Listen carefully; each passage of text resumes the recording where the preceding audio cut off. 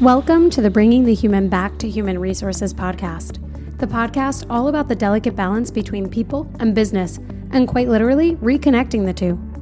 My name is Tracy Rubin, and I've spent nearly my entire professional career in HR. Join me as I share stories, opinions, and words of advice with you each week.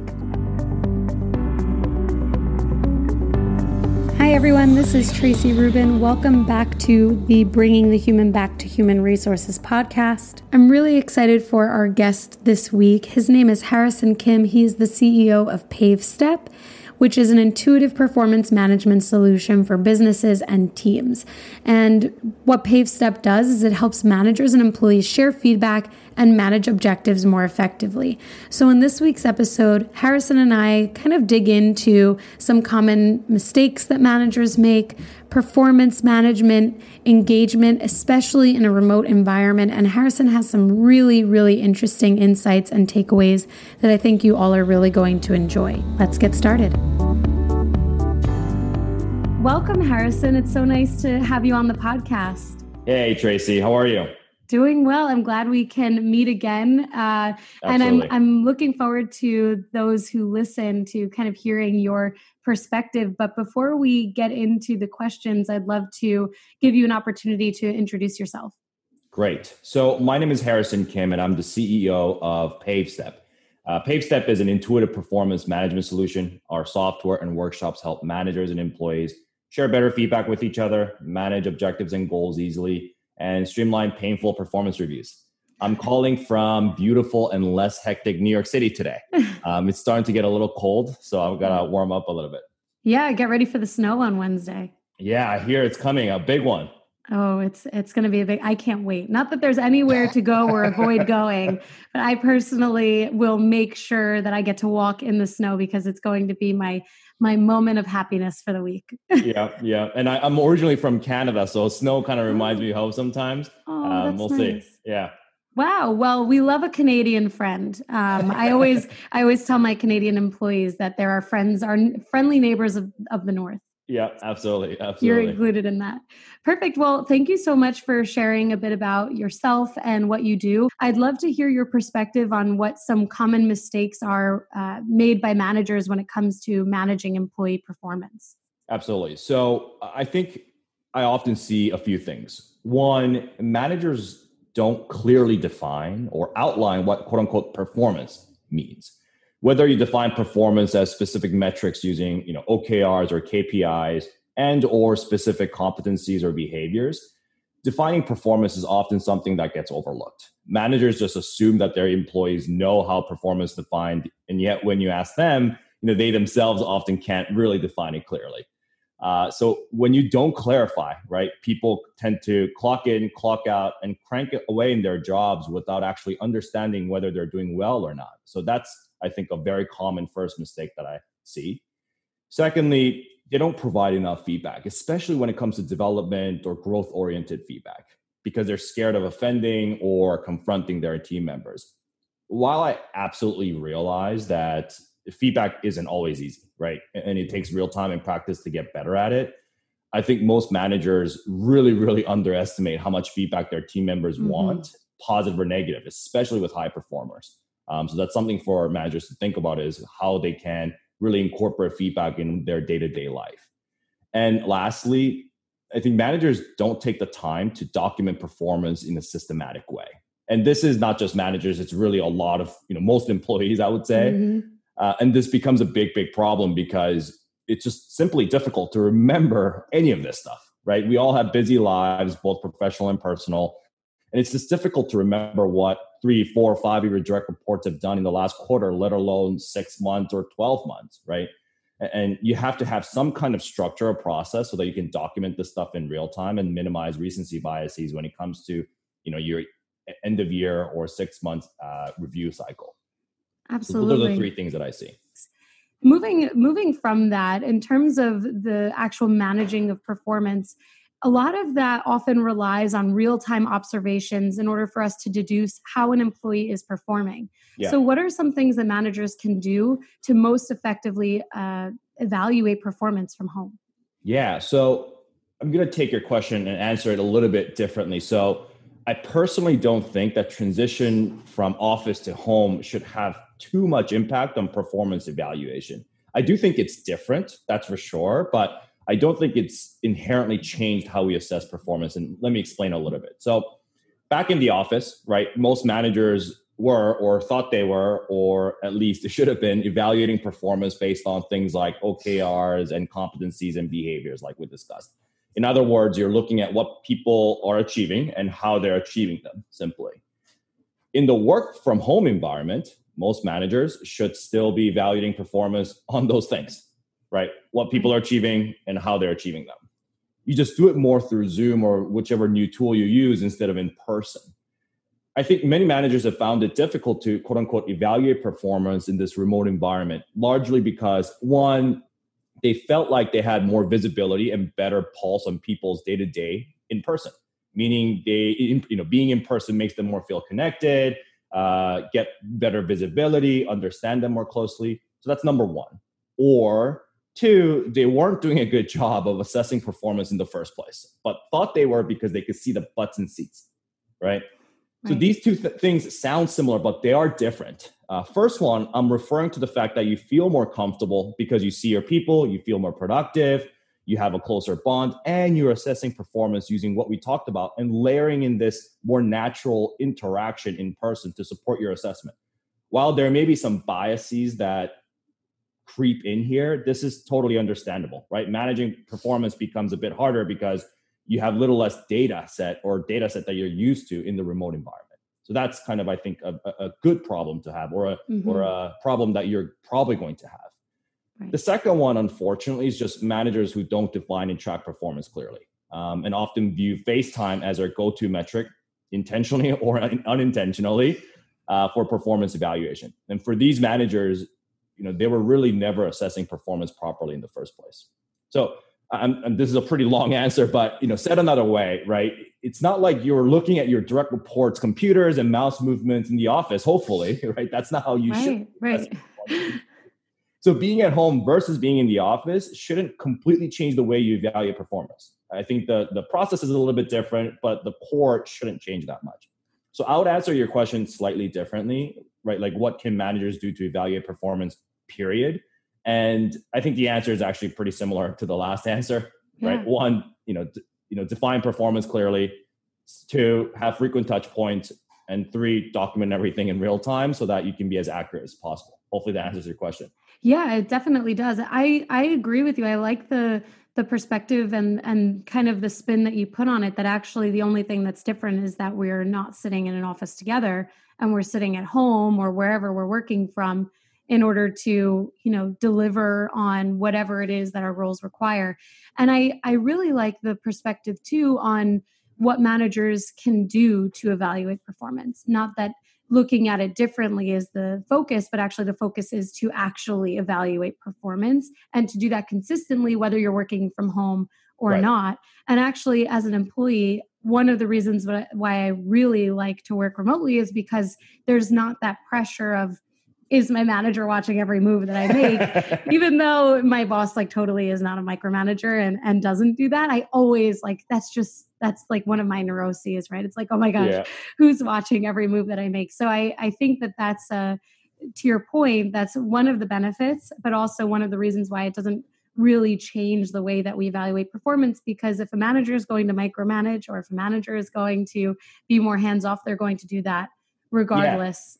I mean, the analogy or the exact parallel in the remote work environment is like, are you on Slack or are you on Teams, right? And I know, and I know managers, some managers kind of care about that, and like from personal experience to talking to my, friends and partners. So, those habits will, find their ways to be present in the remote environment.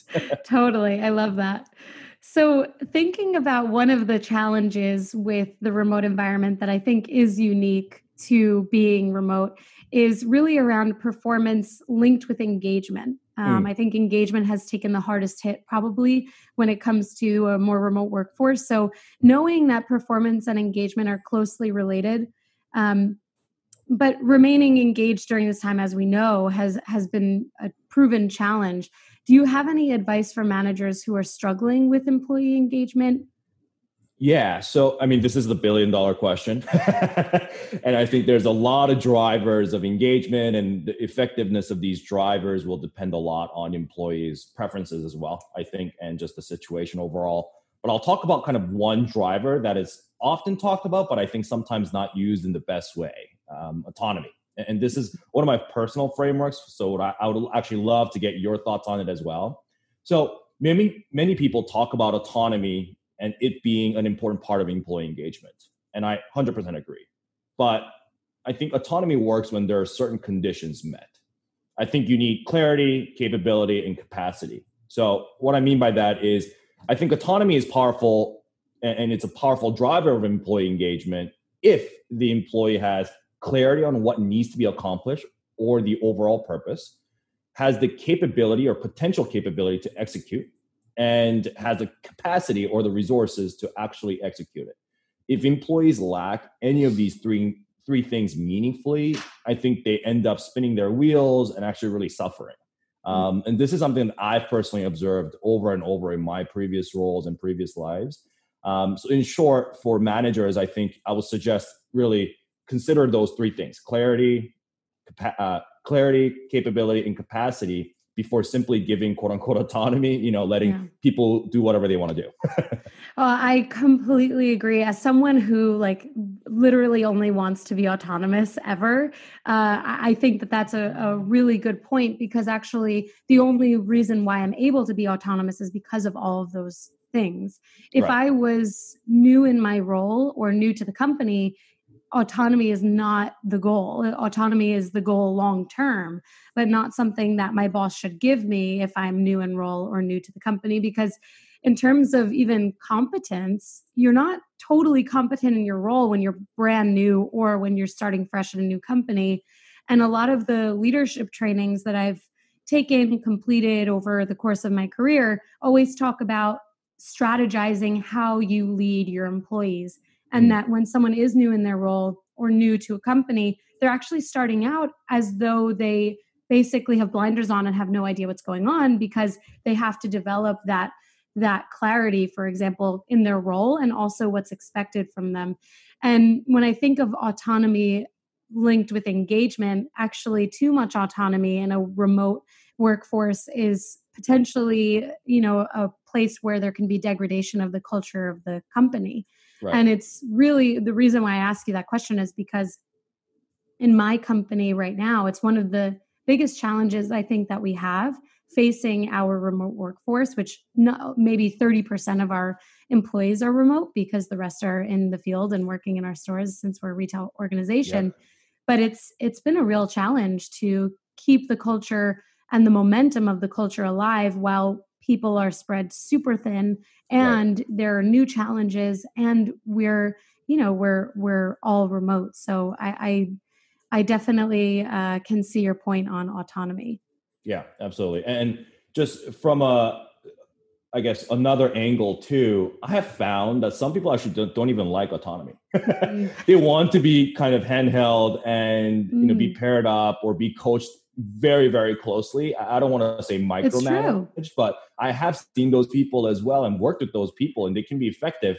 But autonomy just isn't one of the drivers that lets them to be effective. It's true. So yeah, I've seen that as well. Yeah, I think it's those individuals who are really looking for a specific framework in their role and don't necessarily want to be the one making the final decision, but want to make sure that they're making the right decision. And there's definitely room for those types of leaders or individuals in an organization. Yeah. As far as advice goes, because I'm asking you for a lot of your tips and tricks that I think the listeners will be excited This is about. everything I know. It's right. I'm putting everything on the table. I love it. Well, just so you know, you have an advice column on my podcast now. So what advice do you have for employees who are starting new roles remotely? Is there any advice that you have for managers related to onboarding these new hires as well? Yeah, I think this is I'm going to give a more or less the same answer for both sides, but for employees, spend the time and meet as many people as possible, whether it's 10, 15 minutes per person. I think that's even that's just more than enough. try to get a better feel of the work culture and start creating connections throughout the organization. I think one of the biggest challenges in the remote environment is that it's difficult to create organic relationships in the workplace because you're not in person together, you're not grabbing coffee, you're not doing like team activities or grabbing lunch together. So I think you should really put the effort in doing that, and because that's how you're going to really build your network in your organization and start pulling these resources whenever you need them, right? And for managers, kind of the same thing, right? I would suggest proactively creating these opportunities for the employees so that they can connect with people across the organization. And if you don't have capacity or the network, ask for support from your HR teams or talent teams. I think that would be something that would be really valuable for the employees who are new. That's great. I can't imagine being someone who's starting fresh in a brand new company where you haven't even met your supervisor in person. It's like a totally overwhelming thought. It's like you enter, normally people look for companies that are aligned with their values. And it's really hard, I imagine, to figure out if you're actually moving into a role or a company that provides that. But I also, playing devil's advocate with my own perspective there, if someone's lost their job, they have no other option. They're going to take a job if it comes to them. And so hopefully it turns out to be exactly what they want it to be. And I guess moving on from that, do you have any predictions on how working remotely will change the future of working after the pandemic, which hopefully ends January 1st? That would be my goal. It's like if we can just close 2020.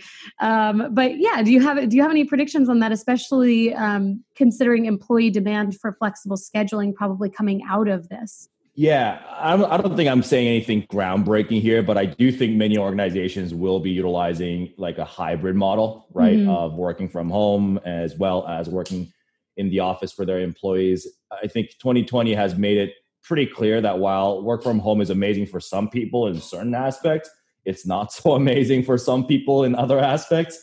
And I think this will become more and more of an important factor for employees' criteria when joining an organization, right? I mean, in 2019, for most roles anyway, it was almost unthinkable to work for an organization full-time on a salary basis and live in 8 different cities at the same time, or 8 different countries at the same time. Now, it might actually become a real driver of job satisfaction for some people because it's become such a quote-unquote normal thing to do in 2020 anyway. So yeah, again, I'm not saying anything groundbreaking here, but I think that's probably going to be what's happening for most companies. But the one area I am actually really interested to see is the impact on salaries and wages. Traditionally, NYC, Bay Area, and other major cities typically provided higher compensation than other smaller cities.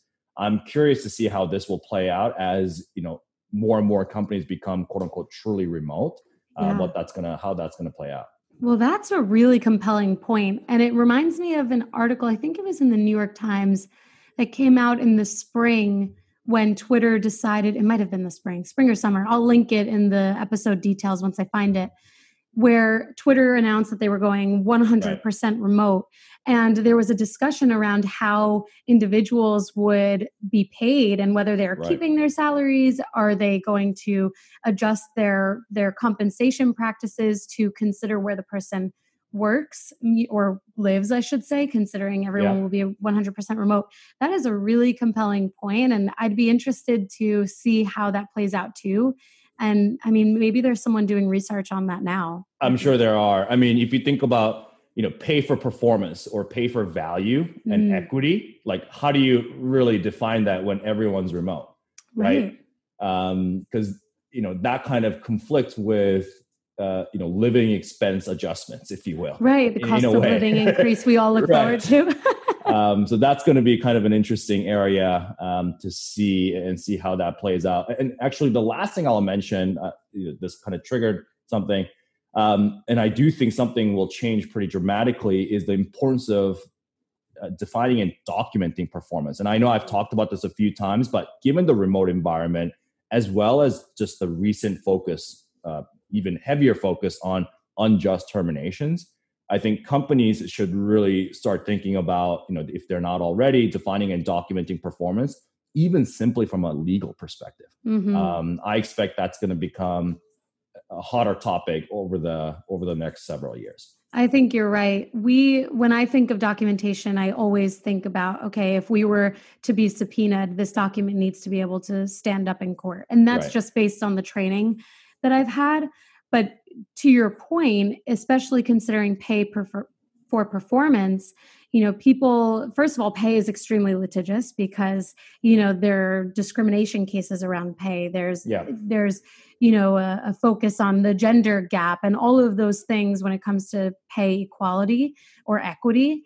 But then when you consider how that could change with the focus on pay by performance or based on performance, you're absolutely right that documentation is going to be much more scrutinized, I'm sure. And in a way, maybe it will actually improve the way in which managers hold their employees accountable and manage performance because there's not going to be an option. Right. Not that there's ever an option, but right.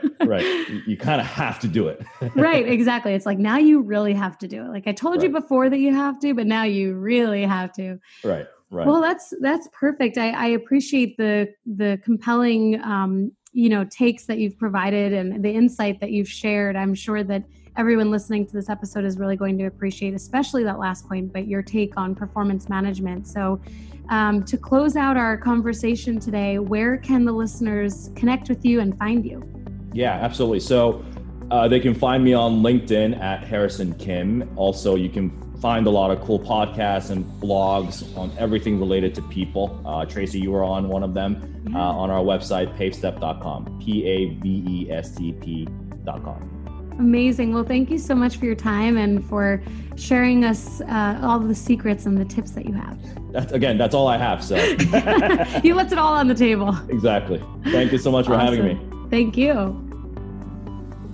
Thank you so much for listening to this week's episode. I hope you enjoyed all of Harrison's insights and thoughts. I will link all of the places where you can listen to Harrison's podcast or connect with him in the episode description. So definitely be sure to take a look and connect with him. And as always, you can connect with me on Instagram at HRTracy. That's HRTRACI. You can send me an email at podcast@hrtracy.com. Connect with me on LinkedIn or connect with me anywhere else. So definitely take a look at the episode descriptions for all of those links, and I will see you and speak to you next week.